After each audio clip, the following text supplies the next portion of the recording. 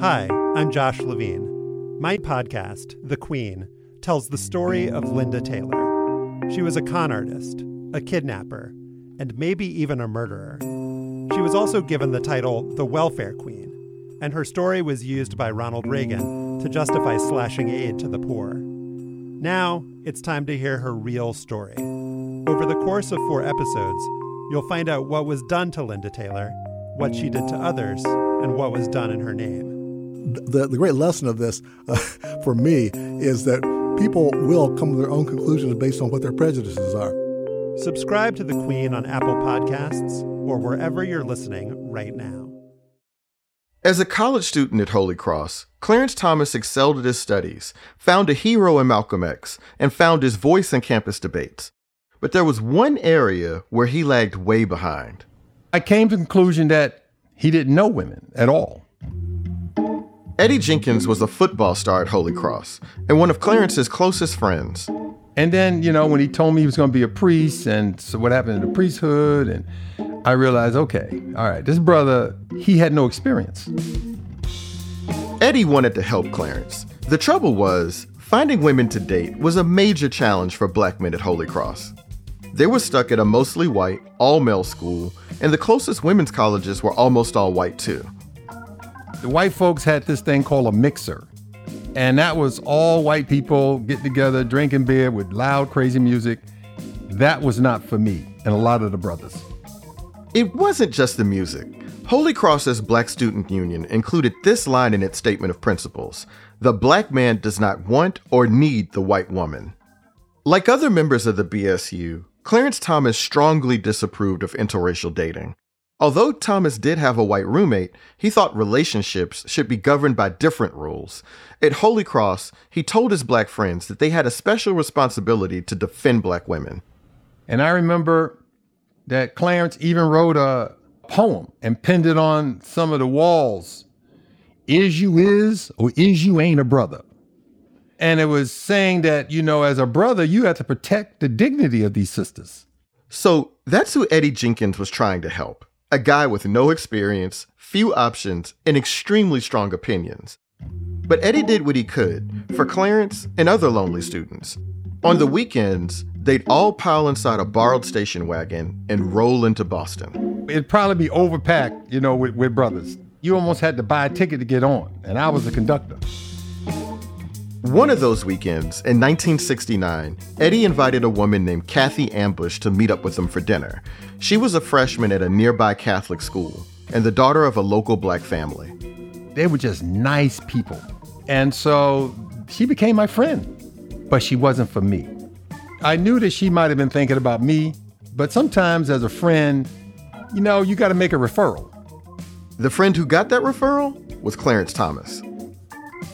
Going to the dinner, she and I rode in the car in the back together. But after the dinner, they started hitting off and talking. And going home, she and he rode together in the back. Eddie suspected that his plan was working, but he didn't get to catch up with Clarence until a few weeks later when they ran into each other on campus. So he takes me to the stairwell. He has that real serious look on his face. He says, "Jenks," he said, "You know that girl you introduced me?" I said, "You mean Kathy?" He said, "Yeah." He said, "Jenks, I think I'm in love." I said, "In love? How do you know?" He says, "Man, because I've had diarrhea for a week." I said, "Diarrhea?" I said, "Man, I ain't gonna never be in love." I said, but hey, you keep on crapping, brother. You keep on crapping, man. I'll see you later.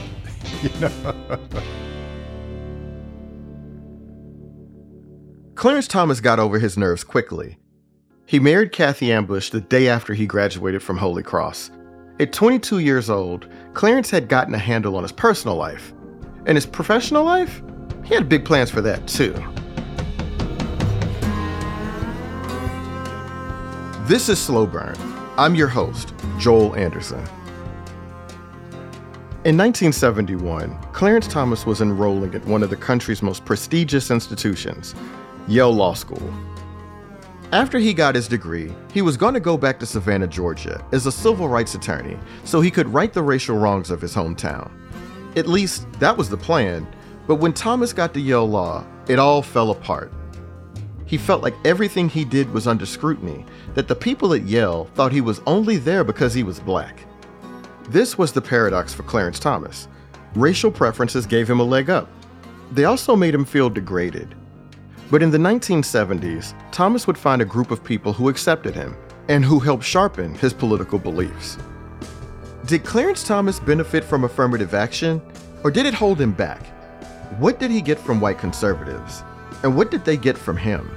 And how did attacking his own family make him a rising star in the Republican Party? If you have a deeply cynical view of white people, you start to calculate, what is it necessary for me to do in order to get what I want? This is episode 2, Smiling Faces.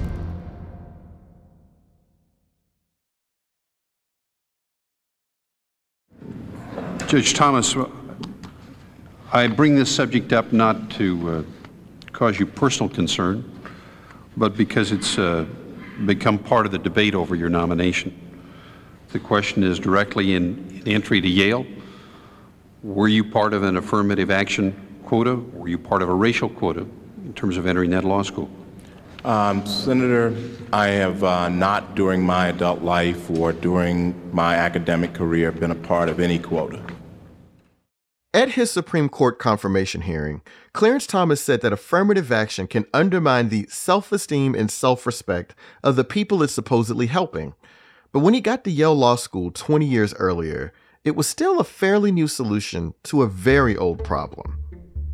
The question of opportunity and employment has long been on the minds of Black people.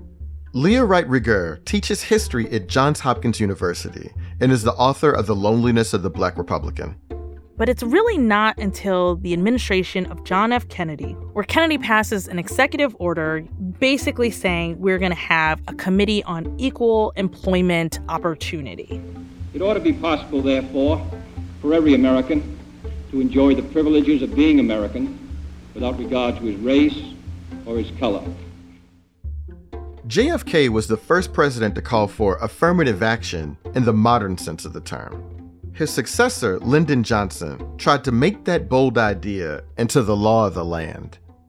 This is the next and the more profound stage of the battle for civil rights. We seek not just freedom, but opportunity. But Johnson's affirmative action proposal was mired in controversy and ultimately got scrapped. So it dies, but it's resurrected under a Republican president, and that is Richard Nixon.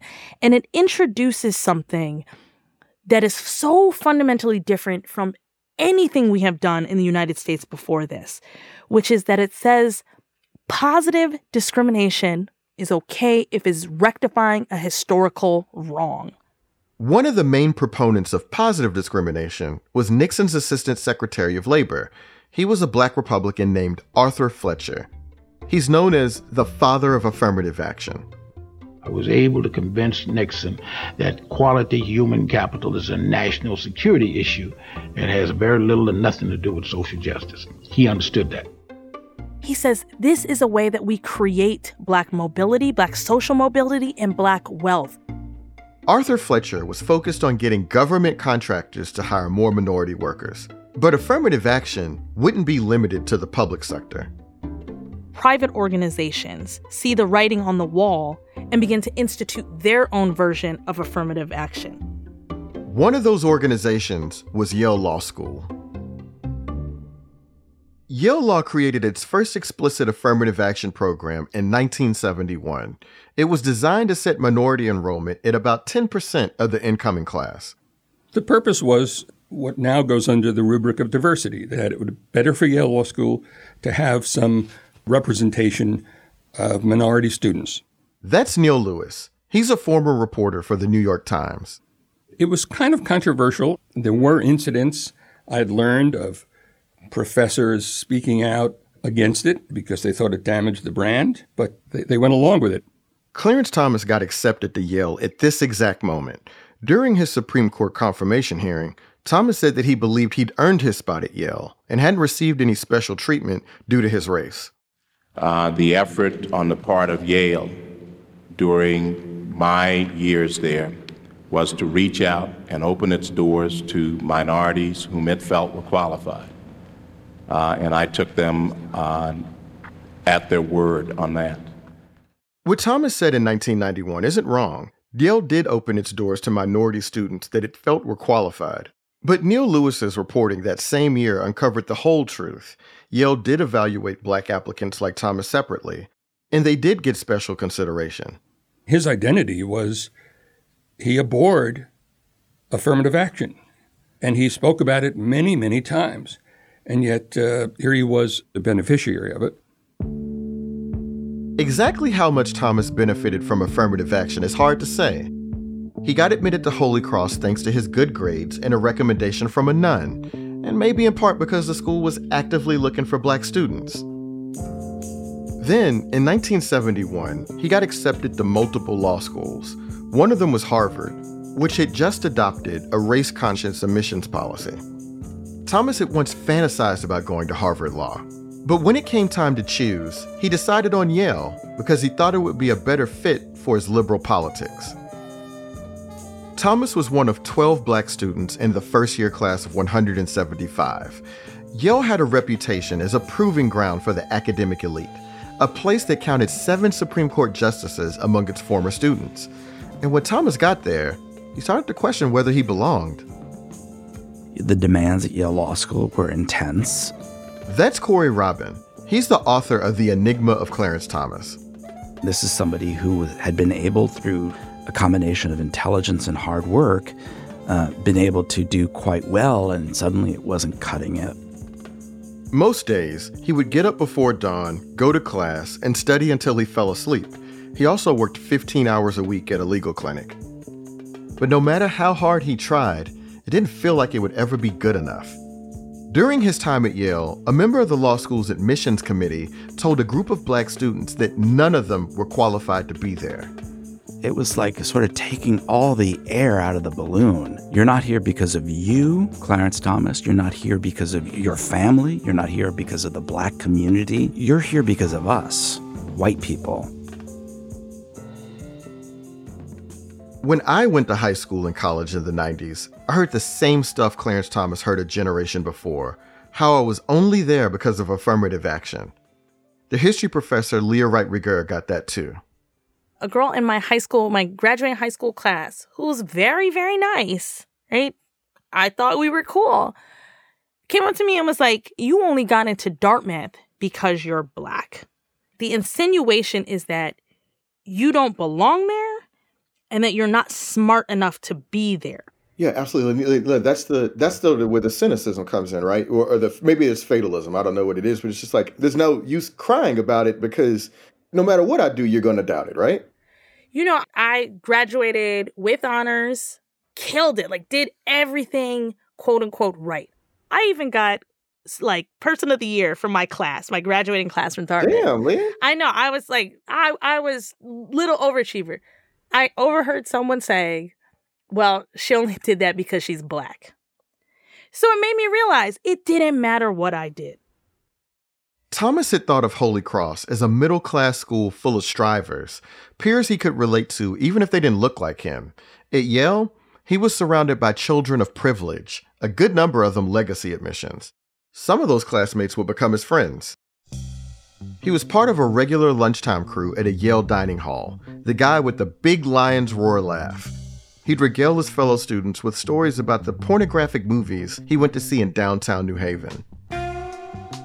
But in his memoir, Thomas focused on the isolation he felt, the hours he spent by himself guzzling blackberry brandy and listening to Marvin Gaye's What's Going On. His wife, Kathy Ambush, had dropped out of college and was working as a bank teller to help pay their rent. Money got even tighter during his second year at Yale, when she gave birth to a son. They named him Jamal. So he had all kinds of, family pressures and obligations that he was thinking about. And he was young, remember, when he's taking this all on. The summer after Jamal was born, Thomas went to work for one of the most prominent civil rights attorneys in Savannah. This was the only job he'd wanted, the one that would allow him to right the racial wrongs he'd seen growing up in the Deep South. But the lawyer he worked for in Savannah drank more than he worked, and instead of righting racial wrongs, Thomas found himself killing time in the library. It's possible that Clarence Thomas's life might have turned out differently if he'd had a better experience that summer. Regardless, he gave up on being a civil rights lawyer pretty quickly. Back at Yale, Thomas started interviewing with big city firms. He figured he'd get a bunch of lucrative job offers, but as his classmates zoomed off to start their careers, Thomas heard no after no after no. Years later, he said he held on to all of those rejection letters. I'd done everything I was supposed to do, and I couldn't get a job. You know, I had a kid, and I had a wife, I had student loans. I was frustrated, and I was very upset. Thomas began to suspect that those top law firms doubted his qualifications. What good was a Yale law degree if everyone who mattered thought it was tainted by affirmative action? After Thomas finished up in New Haven, he stuck a 15-cent cigar sticker on his diploma. To him, that's all it was worth.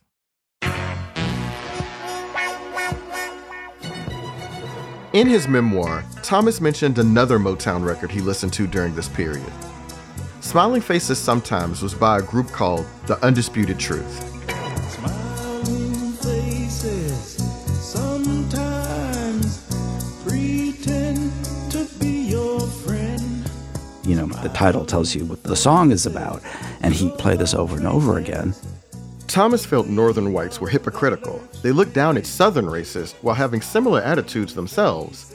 To him, the smiling faces that don't tell the truth belong to some of the white liberals at Yale. The song's message was just like Malcolm X's warning about the wolf and the fox. I think there are many whites who act friendly toward Negroes. A fox acts friendly toward the lamb. The wolf bares its teeth and its fangs. The fox seems, sweeter and cuter and friendlier, but is no less lethal. Liberal, white, seemingly benevolent people who are also, ready to stick a knife in your back. When I spoke with Leah Wright Rigueur, we talked about where those feelings of betrayal can lead. Like, Clarence Thomas goes through this system, just like a lot of us do, in majority white spaces, and you don't like how it feels. And then you come to the realization that, like, well, man, I don't have any faith that white people are ever going to change or ever going to be serious about ameliorating the effects of racism, so I might as well get mine. And that must be really seductive. I mean, a lot of times when we look at these spaces as radicalizing spaces for Black people to become more revolutionary, to become more progressive, right? But if having an experience in predominantly white spaces, particularly a traumatic experience, can radicalize you to the left, then it certainly can radicalize you to the right.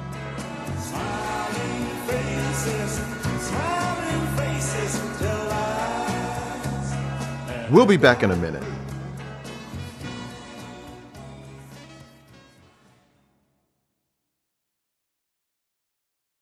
In the early 70s, Clarence Thomas was on track to receive an Ivy League diploma that to him seemed totally worthless.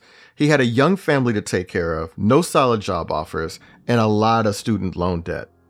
Politically, he identified as a Democrat, voting for George McGovern in 1972 instead of Richard Nixon. By the end of the decade, Thomas would find himself in a very different place. He'd be a rising star, a Black conservative who'd found his place in a mostly white ideological revolution.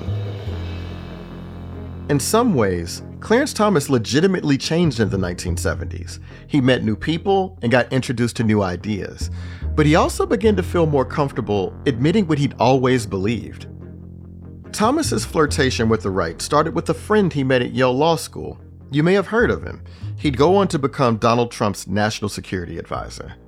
We had a lot of conversations because we ended up in married student housing. He was on one floor and I was on the floor above him.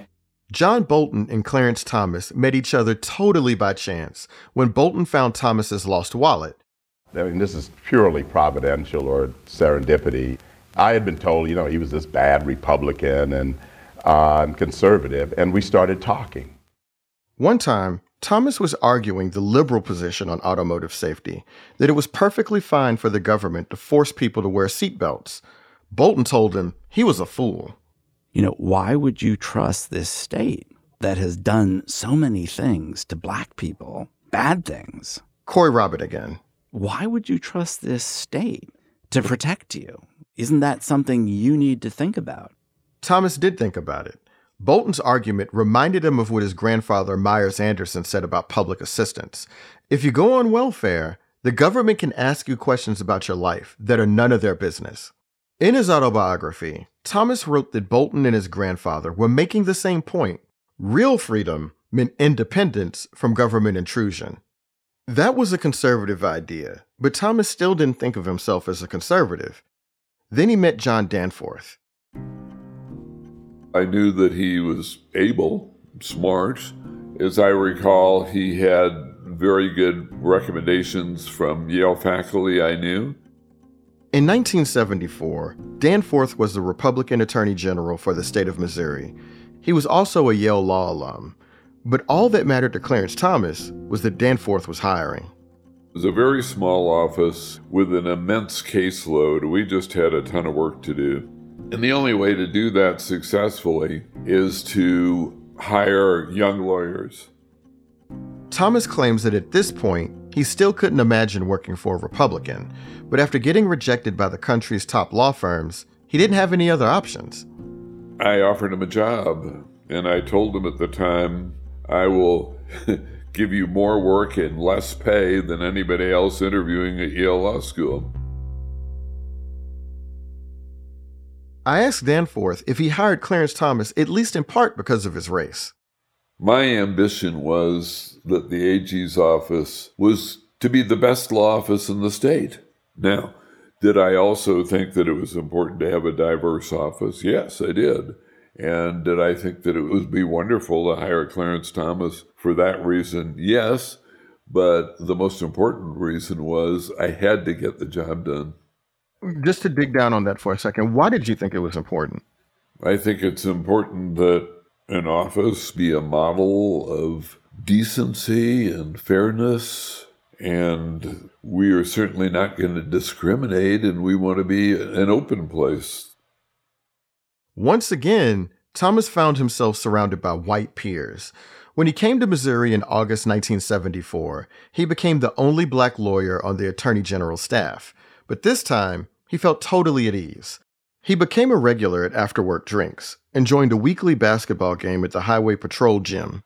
He was certainly among the most popular people in the office. I mean, he's the opposite of some stuffed shirt, big deal guy. At work, Thomas was looking to prove that he had more to offer than his blackness.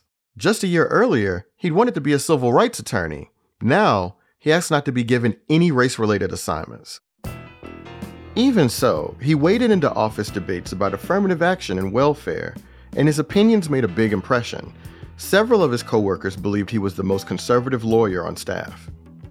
Thomas also loved talking about books. One of his favorites was Ayn Rand's The Fountainhead, about the redemptive power of market capitalism. That novel confirmed his belief that even if he felt alone in his views, that didn't mean he was wrong. Throughout the centuries, there were men who took first steps down new roads, armed with nothing but their own vision. He later showed the movie version to each new class of clerks at the Supreme Court. Every new thought was opposed, but the men of unborrowed vision went ahead. They fought, they suffered, and they paid, but they won. When Thomas was living in Missouri, an old friend from Savannah came to town for a visit. That friend had known Thomas as a liberal, but now he found Thomas talking up Republicans, saying that black people need to be on both sides. He also noticed that Thomas had taken down his old Malcolm X poster. In its place was a giant picture of a Rolls Royce. By the mid-70s, Clarence Thomas had a better sense of what he believed. He was also making the kinds of connections that would allow him to move up in the world. In 1976, his mentor John Danforth got elected to the U.S. Senate, and with the help of Danforth's recommendation, Thomas landed a lucrative corporate gig. He gets a job with Monsanto, which is a powerful Missouri-based company that at the time was looking to hire black attorneys. That's lawyer Scott Stern. He wrote about Thomas's time at the giant chemical company for the Harvard Environmental Law Review. And so he joins Monsanto and immediately doubles his salary. And he's actually making more money than most of the attorneys at big firms in St. Louis. So this is a big, big step up for him in terms of wealth. When Thomas started at Monsanto, environmental activists were protesting the company's toxic chemicals. Government regulators were also nosing around, asking all kinds of probing questions, and the Monsanto legal department was firing back.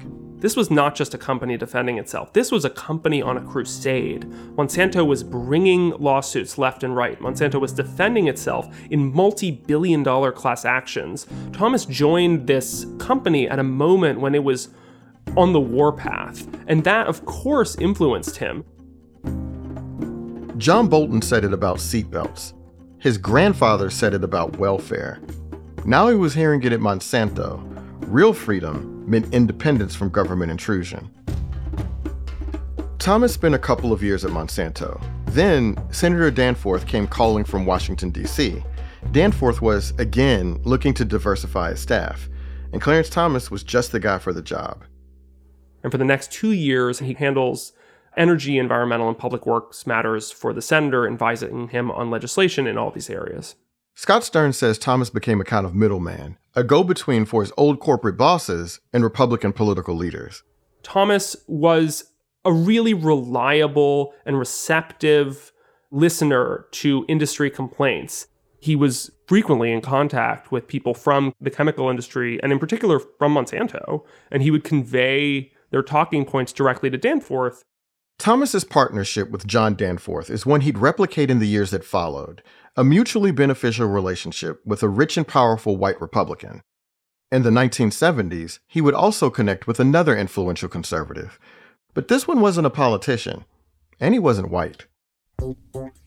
Black people have never supported, for example, affirmative action. So it is not a question of what black people chose to do. It's what you choose to put in the mouths of black people. It's what you choose to project.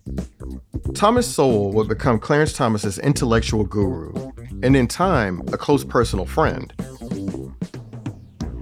Sowell was an economics professor at UCLA, and he didn't just oppose affirmative action. He also spoke out against busing, raising the minimum wage, and welfare. In fact, most of the polls that I've seen of blacks put them, if you want to use this expression, very well to the right of most intellectuals on most of these social issues. Sowell's positions weren't popular with civil rights activists, but they resonated with Clarence Thomas. Hearing conservatism from a black perspective made him more confident in his own beliefs. In 1980, he switched his party registration to Republican, just in time for that November's presidential election.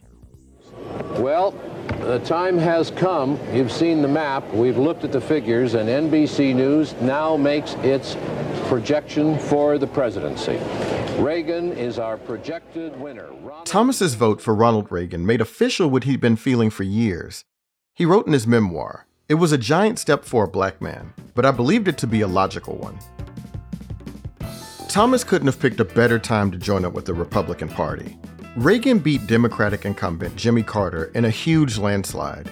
The GOP also won control of the Senate for the first time in nearly 30 years. We are seeing Thomas at the vanguard of the Reagan Revolution. Just a week after Reagan wins the presidency, Thomas writes a memorandum for Danforth titled, "We Have Power. Now What?" We'll be back after a short break. San Francisco's Nob Hill is one of America's most exclusive neighborhoods, a glamorous enclave with panoramic views of the city and the Bay. One of its landmarks is the Fairmont Hotel. The lobby is just glorious, filled with marble, and the furniture so plush and the carpet so thick. That's Juan Williams. These days, he's a columnist for The Hill and an analyst for Fox News. When he went to the Fairmont Hotel in 1980, he was a 26-year-old writer for The Washington Post. It was really a special place. It was an edifice that would suggest to you that this was a cathedral of power. The young black journalist showed up at the Fairmont the month after Ronald Reagan got elected. He He was there to cover the Black Alternatives Conference, a 2-day meeting for America's leading black conservatives. His editor wondered if there might be a story there. She said to me that she was interested in understanding the whole notion of black conservatism as it was coming in support of Ronald Reagan, because obviously most black Americans had not voted for Reagan. The numbers were stark.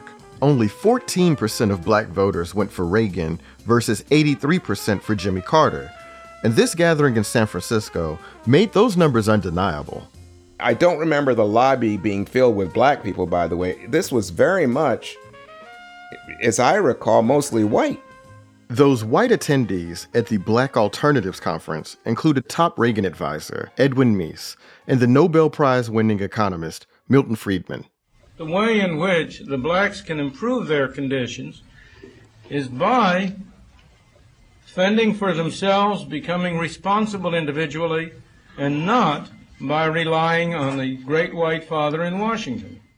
But the conference at the Fairmont Hotel was really a showcase for one man and his work. The moral regeneration of white people might be an interesting project, but I am not sure we have quite that much time to spare. Clarence Thomas's friend and intellectual guiding light, Thomas Sowell. This is really an historic opportunity. The economic and social advancement of blacks in this country is still a great unfinished task. The Reagan administration wanted Sowell to join the president's cabinet. Juan Williams was courting him too, to be the subject of a profile for the Washington Post. And so I was trying to use everybody to get to Sowell, but then Sowell was treating me like I was a nuisance. It was like I was an irritation to him. It was like I was a fly buzzing around the great man's head. Frustrated by his inability to get close to Sowell, Williams looked for another story. He found one at his lunch table. White tablecloths, and you can imagine great service at a fancy restaurant in San Francisco, and being seated next to Clarence Thomas. Before this lunch, Williams didn't know who Clarence Thomas was. In 1980, not many people did. He was a low-profile, 32-year-old staffer in a junior senator's office. But Thomas Sowell had invited him to speak on a panel about education policy. That gave him the chance to mingle with a lot of influential people, like politicians, scholars, and journalists. What I remember is we're both in suits and ties, but it was his laugh, and his mind was just fertile and aggressive and active. And so willing to go into a discussion with a journalist in a way that other black conservatives at the Fairmont Conference couldn't match. You know what? I can't get to Sowell, but this guy's fascinating. Juan Williams had found his story, and the Post gave it some serious play. It got published on December 16th, 1980, at the center of the paper's op-ed page. The piece began this way. You've heard about Clarence Thomas, but not by name. He's one of the black people now on center stage in American politics. He's a Republican, a longtime supporter of Ronald Reagan, opposed to the minimum wage law, rent control, busing, and affirmative action. How a black man can say no to those policies is a mystery to most black people. Thomas had opened up to Williams, seemingly without regard for who he might offend. He criticized civil rights leaders like Jesse Jackson, saying they only saw black people as a monolith of poor, downtrodden folk. He said that the worst experience of his life was going to school with white classmates who believed he was there only because of racial quotas. And he told Williams, if I ever went to work for the Equal Employment Opportunity Commission or did anything directly connected with blacks, my career would be irreparably ruined. Here is this young black Republican who says that if he takes any job that deals with race, it'll be like a monkey on his back, is what he said. That everyone's going to assume he got the job because he's black. That everyone's going to treat him like he's some affirmative action hire, and that he just wants to be himself. And so here is sort of a human being saying, you know what? I am smart, capable, and I want to be seen for who I am and not just a black face. Williams's column introduced Clarence Thomas to a national audience, and Thomas made a very strong impression. In his memoir, he wrote that publicly opposing the liberal consensus on race made him an instant outcast among black staffers on Capitol Hill. But that wasn't the biggest controversy that the Washington Post story kicked up. It was about his sister and saying that, his sister is waiting by the mailbox for the mailman to deliver the welfare check. That was just the start. Thomas said his older sister, Emma Mae Martin, was dependent on welfare and that her kids feel entitled to the check too. They have no motivation for doing better or getting out of that situation. Thomas's views on welfare had been inspired by his grandfather, who found the whole concept of public assistance demeaning. Now, Thomas was telling the world that his older sister had betrayed the family's values. That, I think, especially among black people, was seen as crossing a line. Like, man, you are holding your sister out and letting her get slammed, while you're playing politics. Williams says the Post got inundated with calls and letters. Thomas thought he saw strangers glaring at him disapprovingly on the street. He'd been naive about the consequences of being so forthright with a reporter. It's not that Williams had misquoted him or mischaracterized what he'd said. It's that Thomas wasn't prepared for the blowback. The response is strong, but Clarence Thomas won't return my calls. For 6 months, Juan Williams tried to get a follow-up interview. Finally, Thomas agreed to meet him for another lunch. It was right next to the White House at the old Ebbett Grill in Washington, D.C. And we were in a booth, and I remember that he was like, man, I can't believe what you did. I'm like, come on. You had something to say, and I was a vehicle for saying it. And I think that, in fact, the things you had to say moved people. And so we started talking again. Thomas's words made a mark inside the Beltway and on his own family. In his autobiography, Thomas said that he traveled down to Georgia to repair things with his sister. He had to grovel. That is the story in the Thomas household, yes, because his sister was infuriated. Armstrong Williams is a conservative political commentator. He's known Clarence Thomas for more than 40 years. And it took not just a few days, it may have taken months to heal those wounds. They were devastated. His family, brother. That's not how Emma Mae Martin remembers things. In an interview for the 2007 book, Supreme Discomfort, she said she couldn't recall her brother ever making a special trip to Georgia to apologize. That's Emma. Hey, Mama. Miss Martin? I met Emma Mae Martin a couple months ago when I stopped in to see her mother, Leola Williams, in Savannah.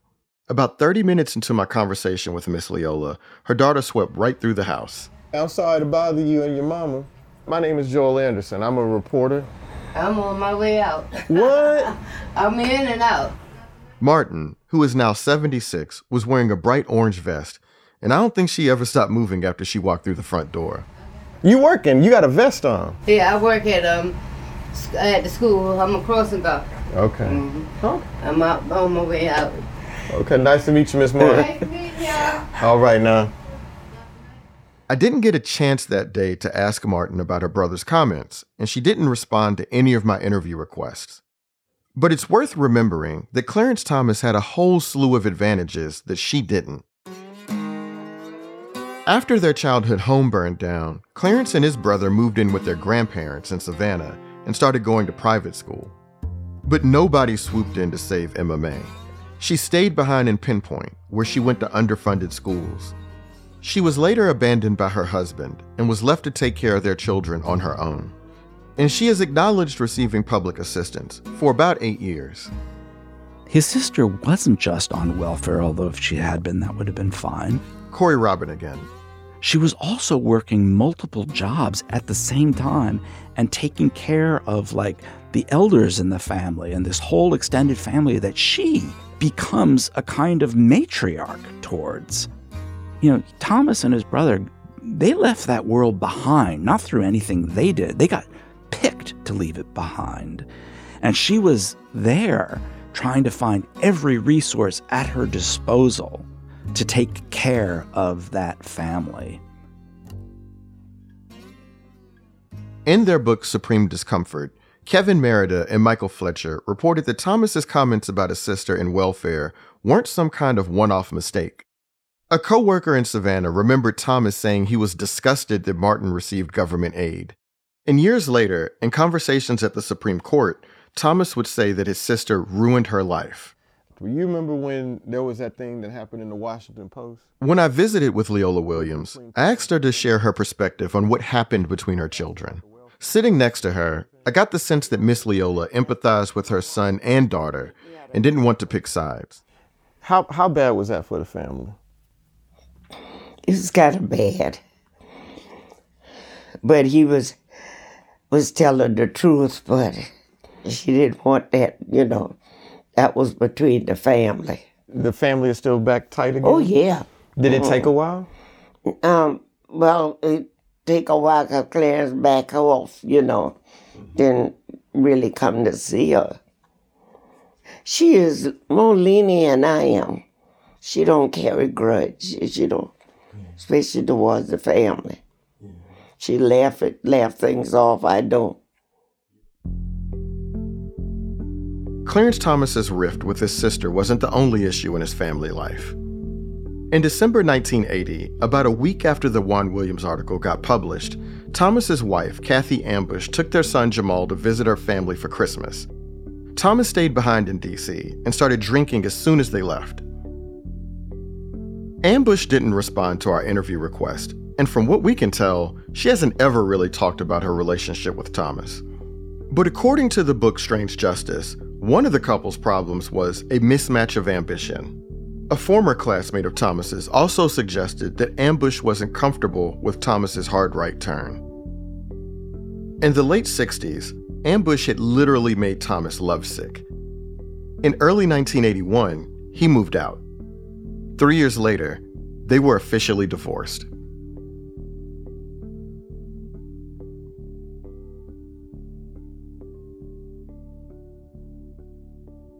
After that story in the Washington Post, it had seemed like Thomas's professional life was going to crumble too. But that's not what happened. Suddenly, he had a bunch of powerful fans. White conservatives in the Reagan administration said, wait a second, there is a potential star here on civil rights issues that we could employ to get our message out, to change the image of Ronald Reagan. Juan Williams' piece had infuriated a lot of people, but the new presidential administration wasn't mad at all.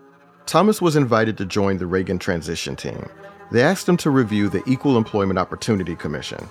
That was the same agency he just told Juan Williams he could never work for because his career would be ruined if he did any work that was directly connected with race. Nonetheless, Clarence Thomas accepted the assignment, and as it turned out, doing what the Republican establishment wanted wouldn't ruin his career, it would make it.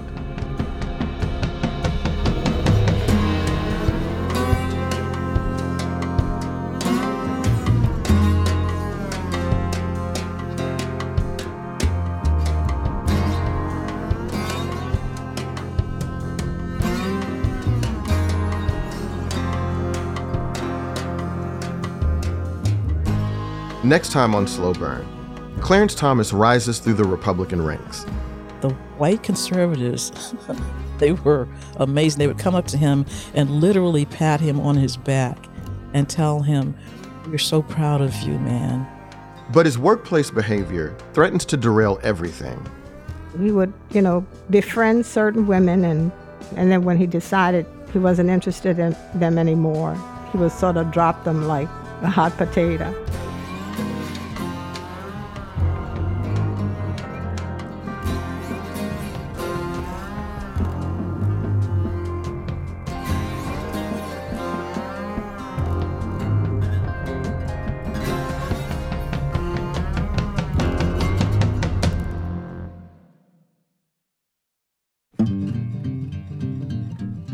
Slow Burn is produced by Sophie Summergrad, Sam Kim, Sophie Codner, and me, Joel Anderson. Josh Levine is the editorial director of Slow Burn. Derek John is our executive producer. This episode was edited by Josh Levine, Derek John, Sophie Summergrad, and Joel Meyer.